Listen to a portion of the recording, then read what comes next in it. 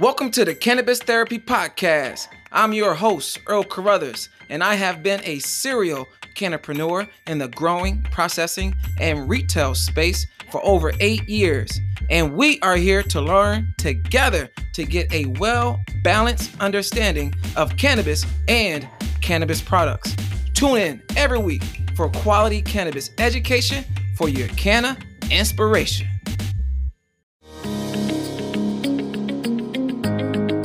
We're going to be talking about tips on how to design and lay out your home grow. Yes, there's a lot of things you need to think about before you start popping some seeds. You maybe want to think about where are these babies going to live and how are they going to live in there. Being able to control the environment inside your growing space is what differentiates from a great grow room to an unsuccessful one, and where you choose to put that grow room and all of the other elements of the grow room. And so that means all of those things are so important, and people don't quite understand how much space they're going to need where you grow. And that location is the most important. As they say, it's, of utmost importance in cannabis cultivation. How does it even affect, I guess, towards the plants themselves? Again, if you're in an attic that has fluctuating temperature levels, plants don't like that. They like a certain temperature, or they like a certain level of humidity. And if those things fluctuate, so it's so important to your actual location and what the surrounding environment is,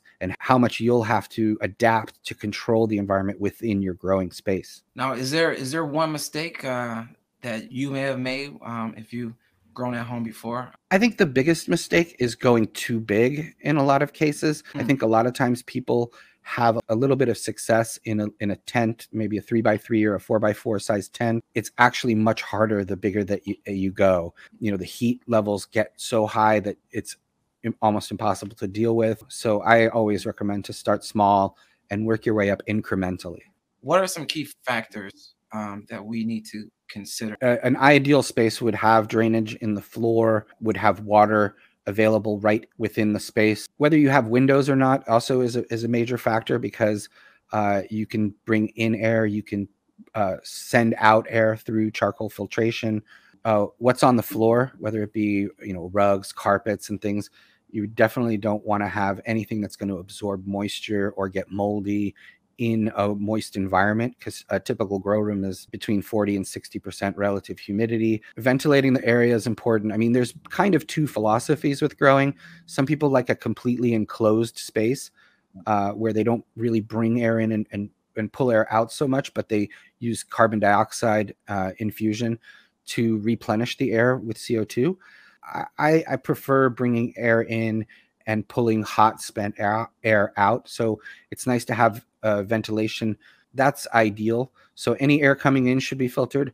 Any air going out, of course, should be filtered through charcoal filtration. Other things like that people don't always factor in are the noises that can happen. So when you have pumps and ballasts and things like that, they hum, they shake, they create noise. So any way that you can suppress those noises is important as well. The important other thing is light tightness. I mean, you have to go inside the room with the lights off, with your grow lights off, and make sure there's no leaks coming into your space, because that will affect the plants and possibly make them hermaphrodite, which is a nightmare in a grow. So those are really the important things about the space that you choose.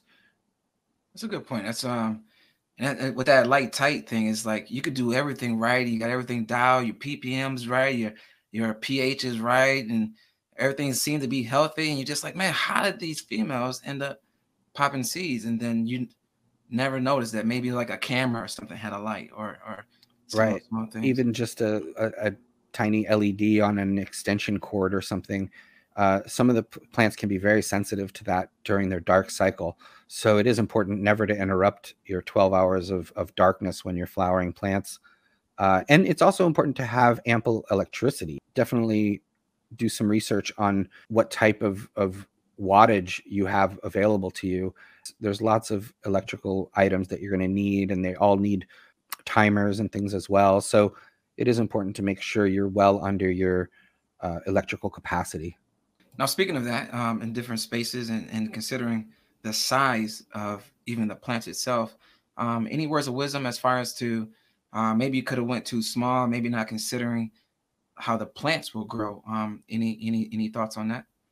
Yeah, I mean, that's a mistake people make quite often as well, is that they allow their plants to fill the space up and then they start flowering those plants thinking that they'll just form flowers. But the plants do tend to stretch another, Right. they can stretch a foot. Some plants can stretch more than that after flowering is induced. So you have to factor that in. Most lights need to be a certain distance away from your plants in order to avoid burning the plants. Right. So you really don't, you want to make sure you factor in plenty of space. It is important to factor all of that in. The plants continue to grow. They grow very quickly if they're in the proper environment, and that can catch people by surprise sometimes. Yeah, usually like it's like week 3 you got this stretch and you're like, oh shoot, they, they were just like, little puppies, and all of a sudden it's like a grown dog or something. Like, yeah, And that's there's amazing. ways to train them, and possibly top them, and or use different techniques as far as keeping them from growing up into the light.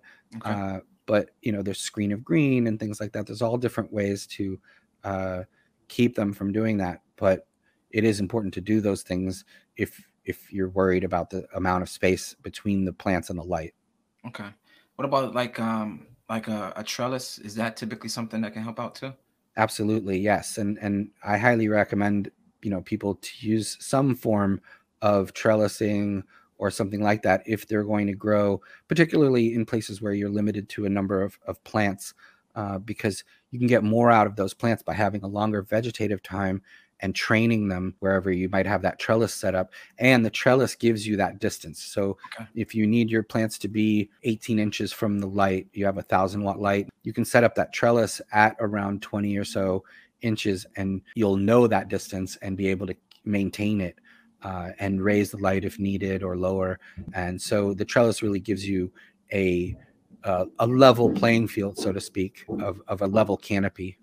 Is there any thought or insight as far as sativas versus indicas on how they stretch? I always recommend for beginners to start with the indica dominant varieties Mm, because they don't stretch as much and because they have shorter flowering times. So you only have, let's say, 8 weeks of flowering time, or 9 weeks or so with the typical indica dominant plant. Sativa dominant plants can be 10, 12, even more weeks. And they tend to be lighter feeders as well. So they're easier to overfeed. mm. They're just a little bit tougher to grow, and they stretch as mentioned.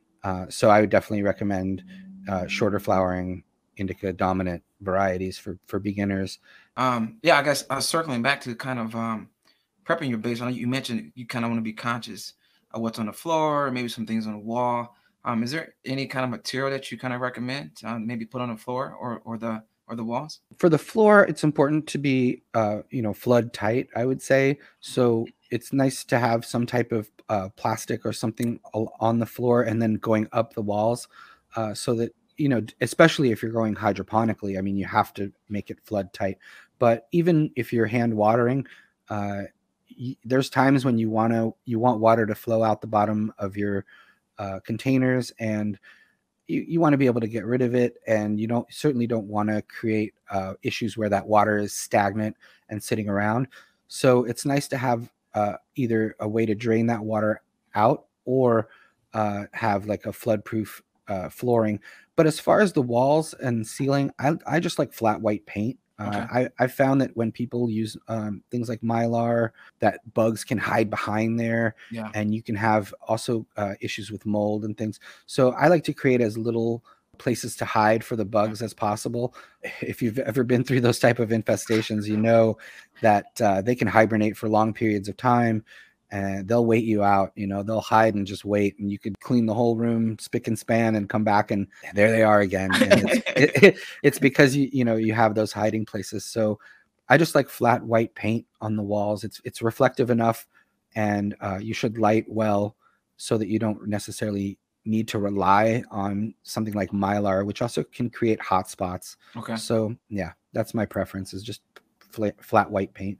And say you're doing a tent and kind of thinking about drainage there. Any tips on that? Maybe like pumps or anything to help with drainage if you have a tent? Well, I would definitely use saucers underneath your containers that you have your plants in, Okay. and it's nice to be able to drain those saucers without a lot of hassle. You Okay. don't want your plants sitting in that water. So once you've hand watered your plants, and the water has seeped into those saucers, you need to lift the plants out of the saucer and empty the saucer.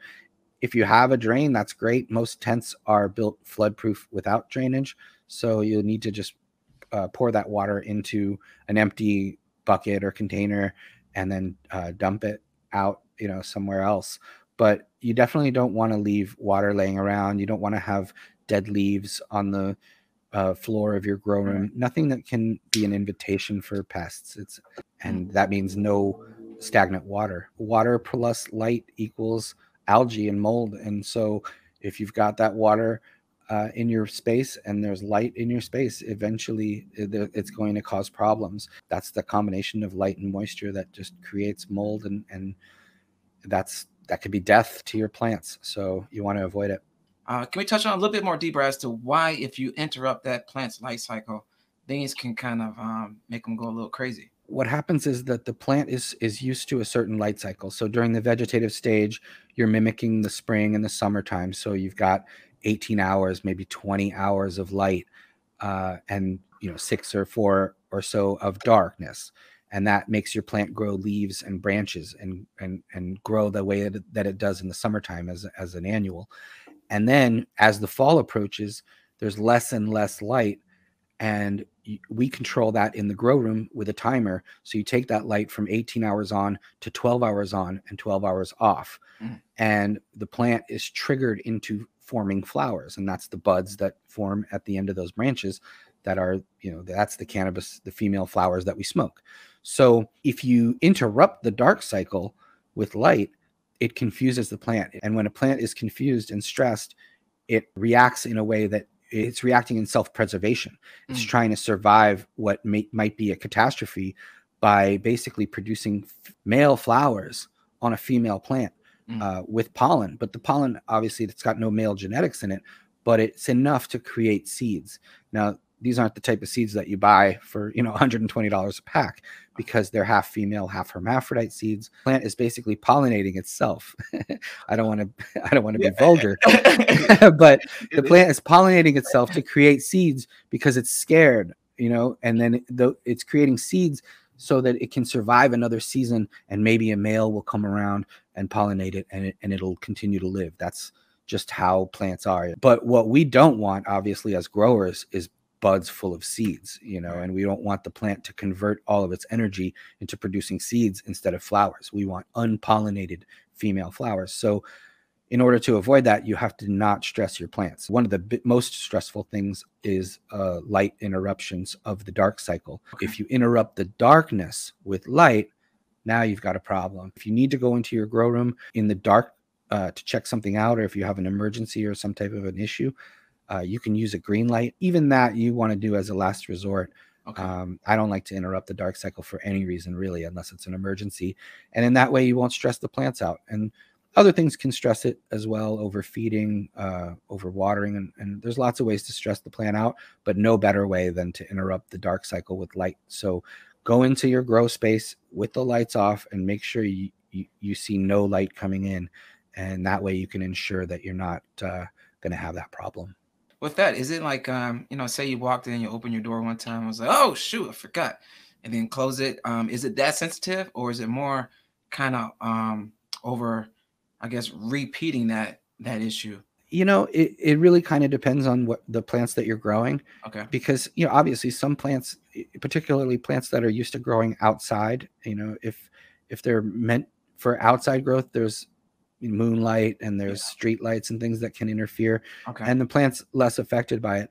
But plants that are used to growing indoors and are very light susceptible and that sort of thing, if it's right in the middle of the cycle, 6 hours into the dark cycle, and you walk in and it's a big bright light and maybe it lasts for 3 or 4 minutes or something, that's certainly going to freak the plant out. Just a quick blast of a flash bulb from a camera or something, hopefully that won't do it, but I don't really want to test it because the worst thing in the world is growing beautiful cannabis flowers and then realizing they're just infested with useless seeds. So are you typically switching the bulbs as well? Should be, if you're growing in the same room or growing tent, looking at lights, how important is it to make sure that your ballast or your hood is switchable for these lights?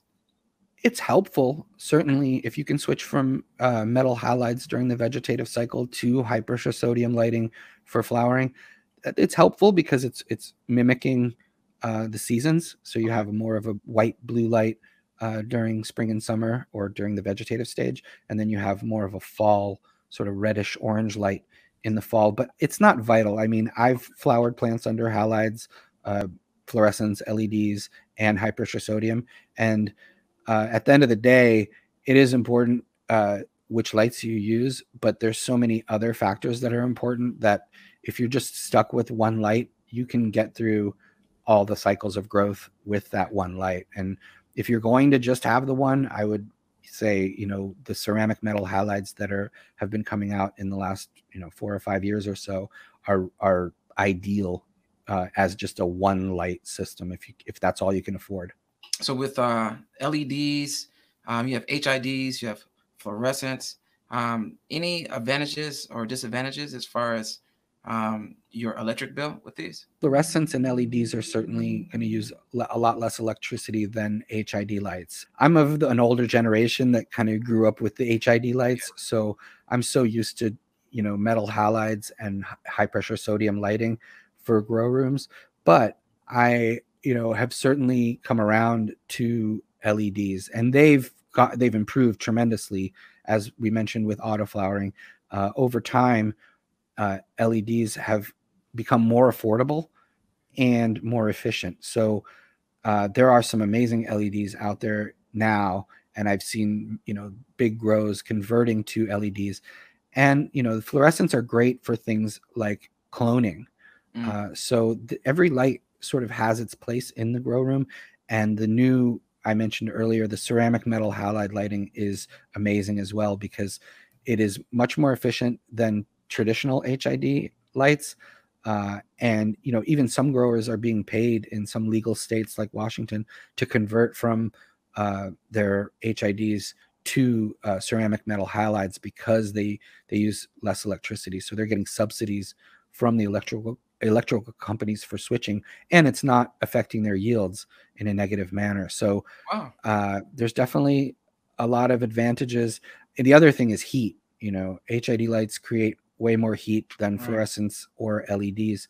And if you can't deal with that heat in a very judicious manner, then I would recommend sticking with lights that produce less heat. It's definitely an innovation. And we've gone, before LEDs and CMHs, we were basically just stuck with whatever was out there for, the last 20 or 30 years as far as high intensity discharge lights. But it's great to see the new innovation. Ultimately, this is a plant that wants to grow in sunshine. So the more you can replicate that, the better. And the cheaper you can do it, the less of the cost per gram of production is going to be. So all those things have to factor into choosing the right light.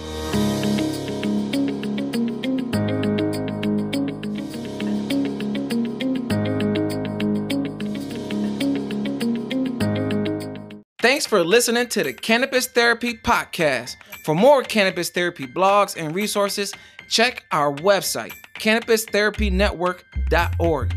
cannabistherapynetwork.org.